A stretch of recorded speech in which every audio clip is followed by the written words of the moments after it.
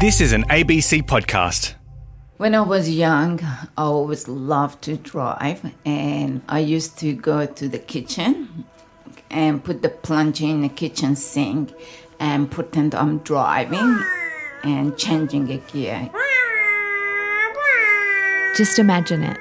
A little girl pedal to the metal in her make-believe car with a plunger for her gear stick. And she wasn't dreaming of just any old car. When I was 8 or 9, I used to watch TV, which it was a black and white at the time, and used to watch the race car driving. And for me, it was such amazing things to see one small car, how fast they could go, and these people, how could they control their car, go around the corner that fast. Gila wanted to be a race car driver. And I always say, I'm going to do that one day. Trouble was, it was the early 70s. I was disappointed. No girls allowed to do it. And Gila was in Iran.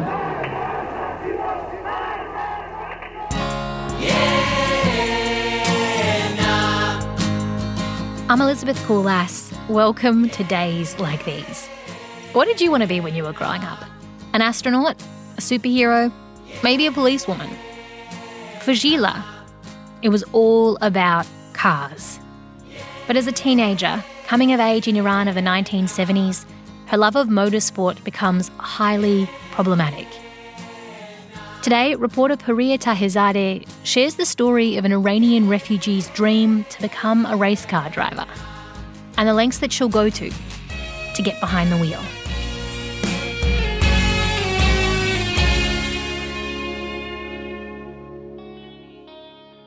Gila Mousaghir used to love watching car races on TV. But as a young teenager living in a small town outside Tehran, just watching was kind of getting boring. We went to family friend's house, and I think it's 6 kids together, 6, 7 kids. We were all the same age, 12, 13 years old. They had the kids as well. We were playing. And as soon as I saw the adults distracted with talking to amongst between themselves, so I snuck in through their room. I went to my mom's handbag, grabbed the keys, and snuck out. Trying to be as quiet as possible, Gila hustles the gang together. I told the other kids, come on, I'm going to go drive. Would you like to come with me?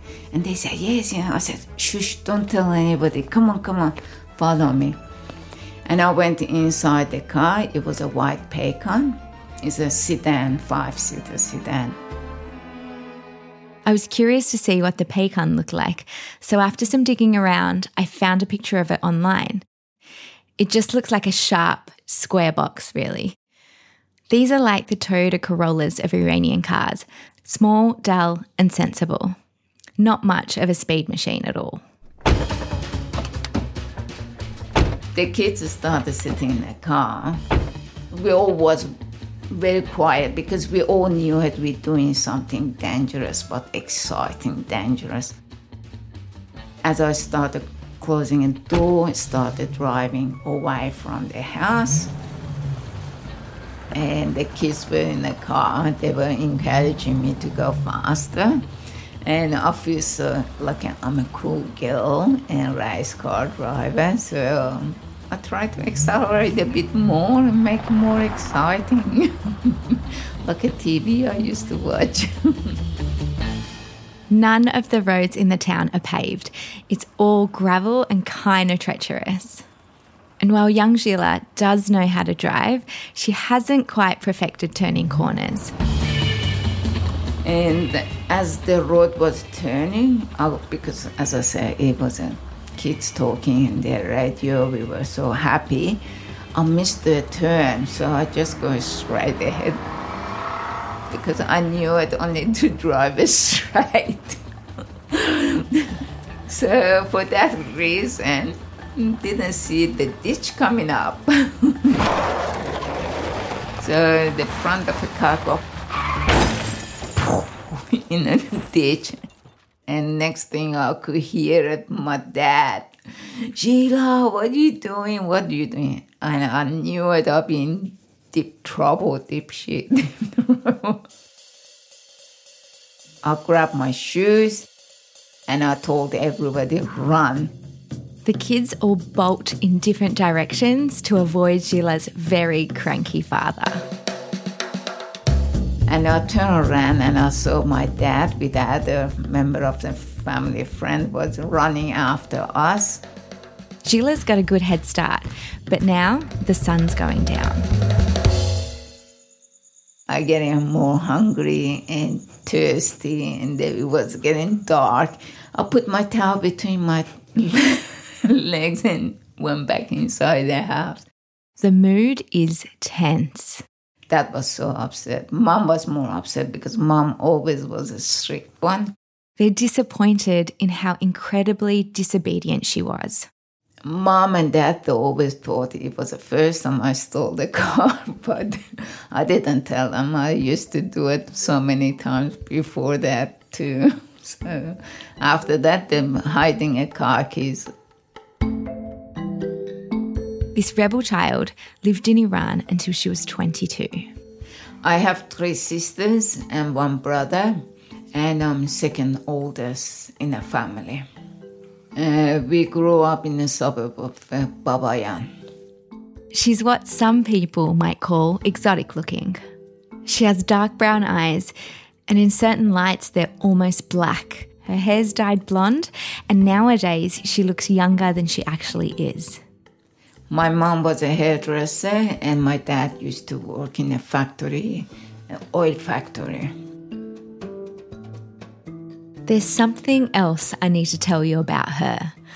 Sheila is my mum, and she had an upbringing that was a lot more different to mine. I wasn't that type of a kid to study or sit one place. My mom was happy if I just finished my high school. Did they just expect you to kind of like get married, have kids, and then see later? Like they've done their job? My mom always says, you guys get married while you're under my roof. You have to do what I want you to do. Yeah.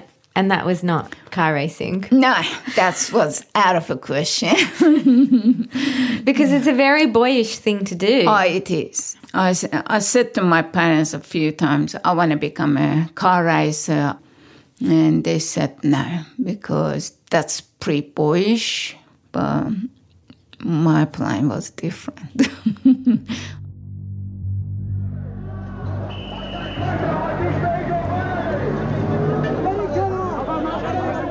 It's 1979 and Sheila, my mum, now a teenager, is at home watching TV when she sees a report that Iran's ruling king, known as the Shah, is leaving the country. It's announced he's going on holiday. He'd been the ruler of Iran since 1941 and had become more and more autocratic in the 1960s and 70s, and political unrest was growing. So it's understandable. He needed a break. When Shah left, it was a big news. It was all over the TV, radios. The thing is, this holiday was not a holiday. The Shah had fled his own country. I remember in that time before revolution, Mujahideen used to send a pamphlet to gather and try to protest against the government and to become an Islamic country. Although fighting is still going on in some parts of Tehran, it appears that the revolution in Iran is all but over, with the fall early this morning, our time, of the government left behind by the Shah. With the Shah now in exile, Sheila and her friends can see the opportunity for change. Ruhollah Khomeini, who had been exiled himself by the Shah, returns to Iran and leads the Islamic Revolution.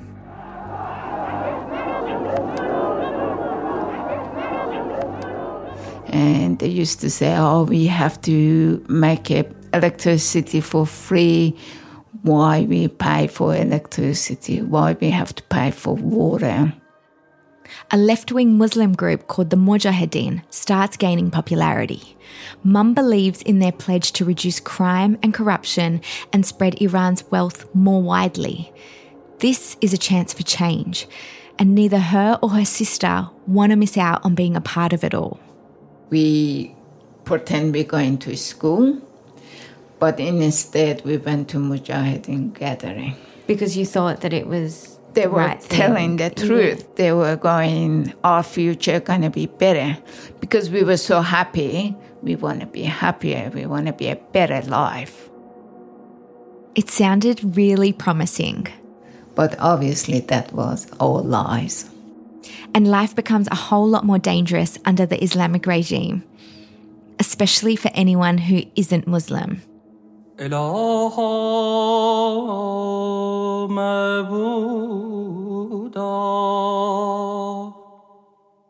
My mum comes from a family who believe in the Baha'i faith, who under the Shah had been free to practice their religion.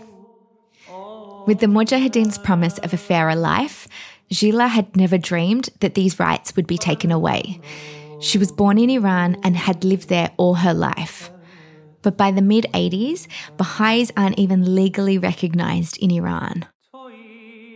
After revolution, the government used to come and arresting people on the road even when they had a book, Baha'i religious book. So we stay home mainly. So for their own safety, they leave the house as little as possible. When they do go out, though, they have no idea what to expect. I had a long hair up to my hip, and I was walking to school, and even the people I knew, the boys around our area, turned around and yelling and abused the hell out of me. They used to yell and say, cover your fucking hair or I'm gonna fucking cut your hair tomorrow. Pretty much they scared us into it, so we had to cover our hair. My mum starts wearing the veil just so men in her neighbourhood stop abusing her. Eventually, the hijab becomes mandatory.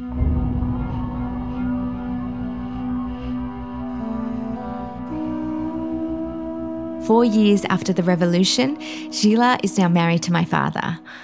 My dad's working long hours as a tailor, but it just isn't enough.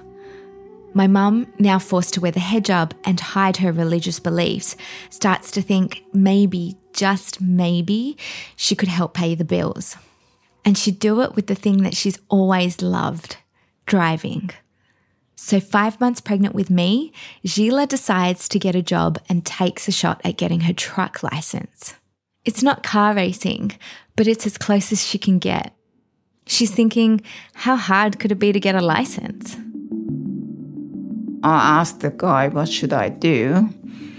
And he gave me a dirty look, looked at me up and down, and he said, what license you want? I said, truck license. He said, go wipe your baby's bum. You're a female. We're not licensing any females for the heavy vehicle. Go home. And that was it.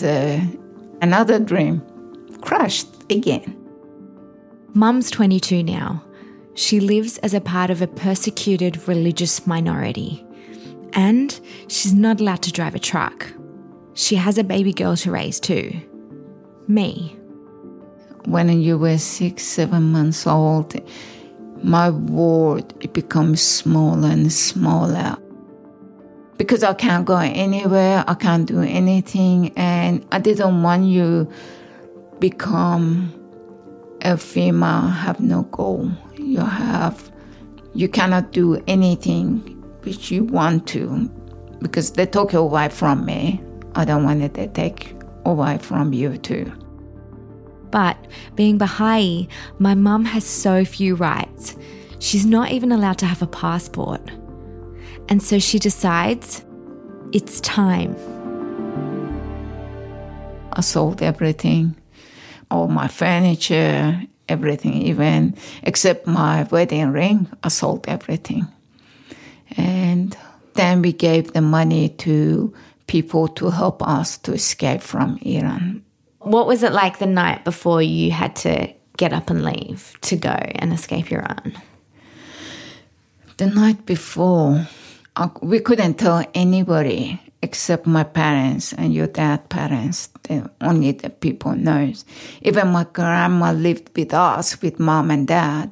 She didn't know because we were scared if somebody find out, we're going to get captured in between the way.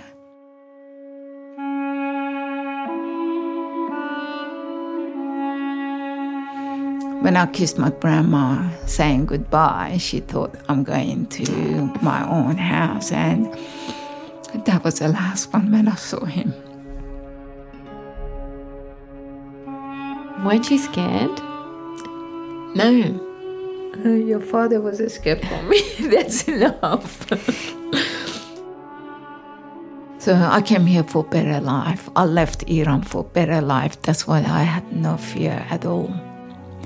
I was just thinking there's a future, my daughter's future.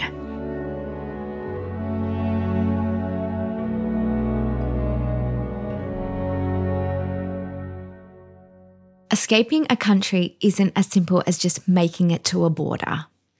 Apart from the obvious risks, you have to find a new country that's actually willing to take you in. And for my mum and I, that's Pakistan. My dad joined us 3 months later, and a couple of years after that, we make our way to the city of churches in Australia, Adelaide. It's where I grew up. Nice, quiet suburbs, but I definitely stood out like a sore thumb at school. But I wasn't the only one struggling. My parents had to learn a whole new language and try and get our family on our feet again. It's not until 10 years after we get to Adelaide that Sheila can finally focus on her own goals. She gets her heavy vehicle licence.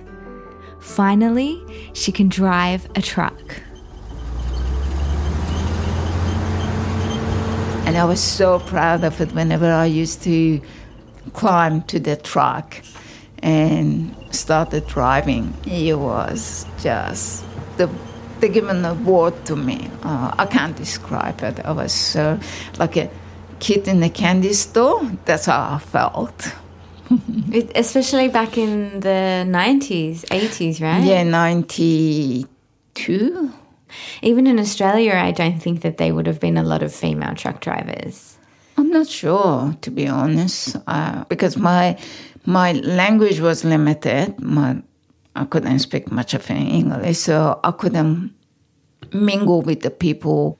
But when I was training, I was the only female. And I could see the boys were looking at me differently. For me, I'm one of the boys.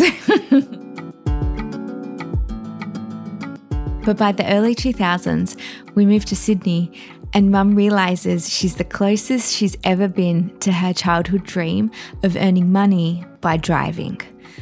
Again, it's not race cars, but it's close enough. My mum is a bus driver. It was scary, I have to admit it, because I never drove in a city, not even with the car. But when first day, we were practicing in a quieter area, and the trainer was saying, "Oh, you'll be fine. You're doing good." Sheila's killing it. But then he took me to the city, which it was full of people, traffic, and the roads are so narrow, and I couldn't breathe. I thought if I start holding my breath, the bus be shrinking so I could go through these narrow streets. And once she overcame her fear of the narrow streets, there were other things to conquer. The first bendy bus came, brand new bendy bus, came to Leichhardt Depot. Guess what? I was the first to drive. Then first double-decker came to the depot. I was the first person to drive, and I was so happy. It's really hard work, a 12-hour day behind the wheel. And even in the early 2000s, there still weren't a lot of women drivers. And even fewer stood out like her. Only downside of this bus driving is people spat on me, throw food at me. They used to tell me to go back to where you come from. But for every piece of racist abuse, there are passengers who make her day. Best part of driving for me is when people come in thanking me and they say how good a driver you are and God bless you, especially if the oldies that come in past.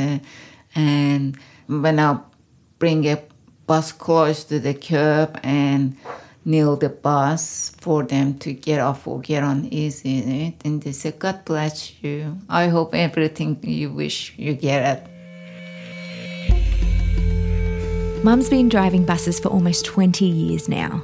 Maybe some people, they don't respect the bus drivers, like respecting lawyers or doctors. And she's trained other women, like herself, who want a driving career. In Iran, females, they are lowest class. To come from that background and become a bus driver. Sheila's not stealing cars anymore, but I love that she's still blazing a trail. I love that she's doing what she loves. It's very big for me. It means a lot to be able to do all these things. Is like a bird open the wings and you could feel the wind goes through your wings and feels good. For me, it's a good achievement in my life.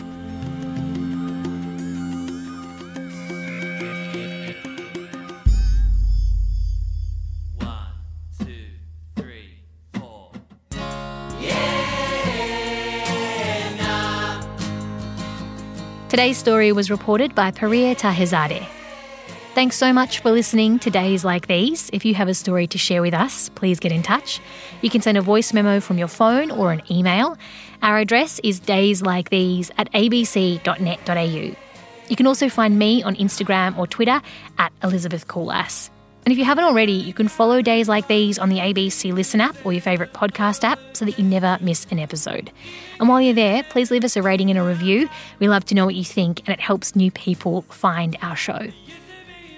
Days Like These is hosted by me, Elizabeth Koolass. This episode was made on the lands of the Gadigal and Wiradjuri Woiwurrung people. Our producer is Tamar Cranswick, sound design and engineering on this episode by Matthew Crawford. The supervising producer was Kyla Slavin, our script editor is Sophie Townsend, and our executive producers are Ian Walker and Tom Wright. Our theme song is Yeah Nah by the Gooch Palms, courtesy of Ratbag Records and BMG. See you next time.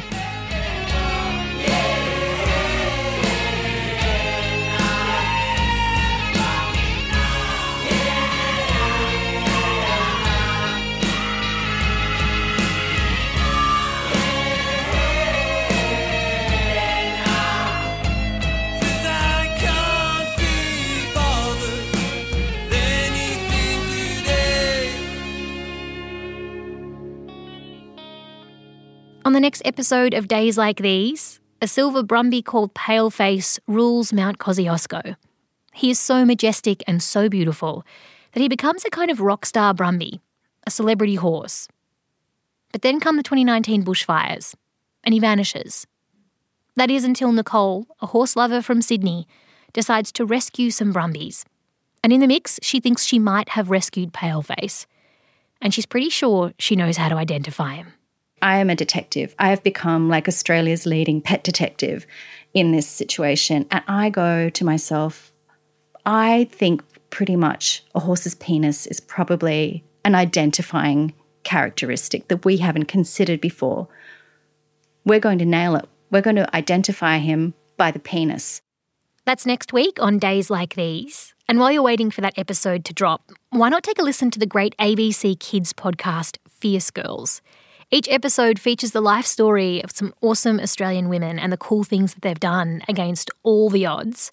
There are sports stars and scientists and everything in between, but each episode is essentially the history lesson you wish you had gotten at school. A recent standout for me was the episode about Nancy Wake, who was an Australian journalist and nurse who joined the French resistance during the Second World War. Nancy later became a spy who went by the codename The White Mouse. You can find Nancy Wake's story and many others on the Fierce Girls podcast, which is on the ABC Listen app or wherever you get your podcasts.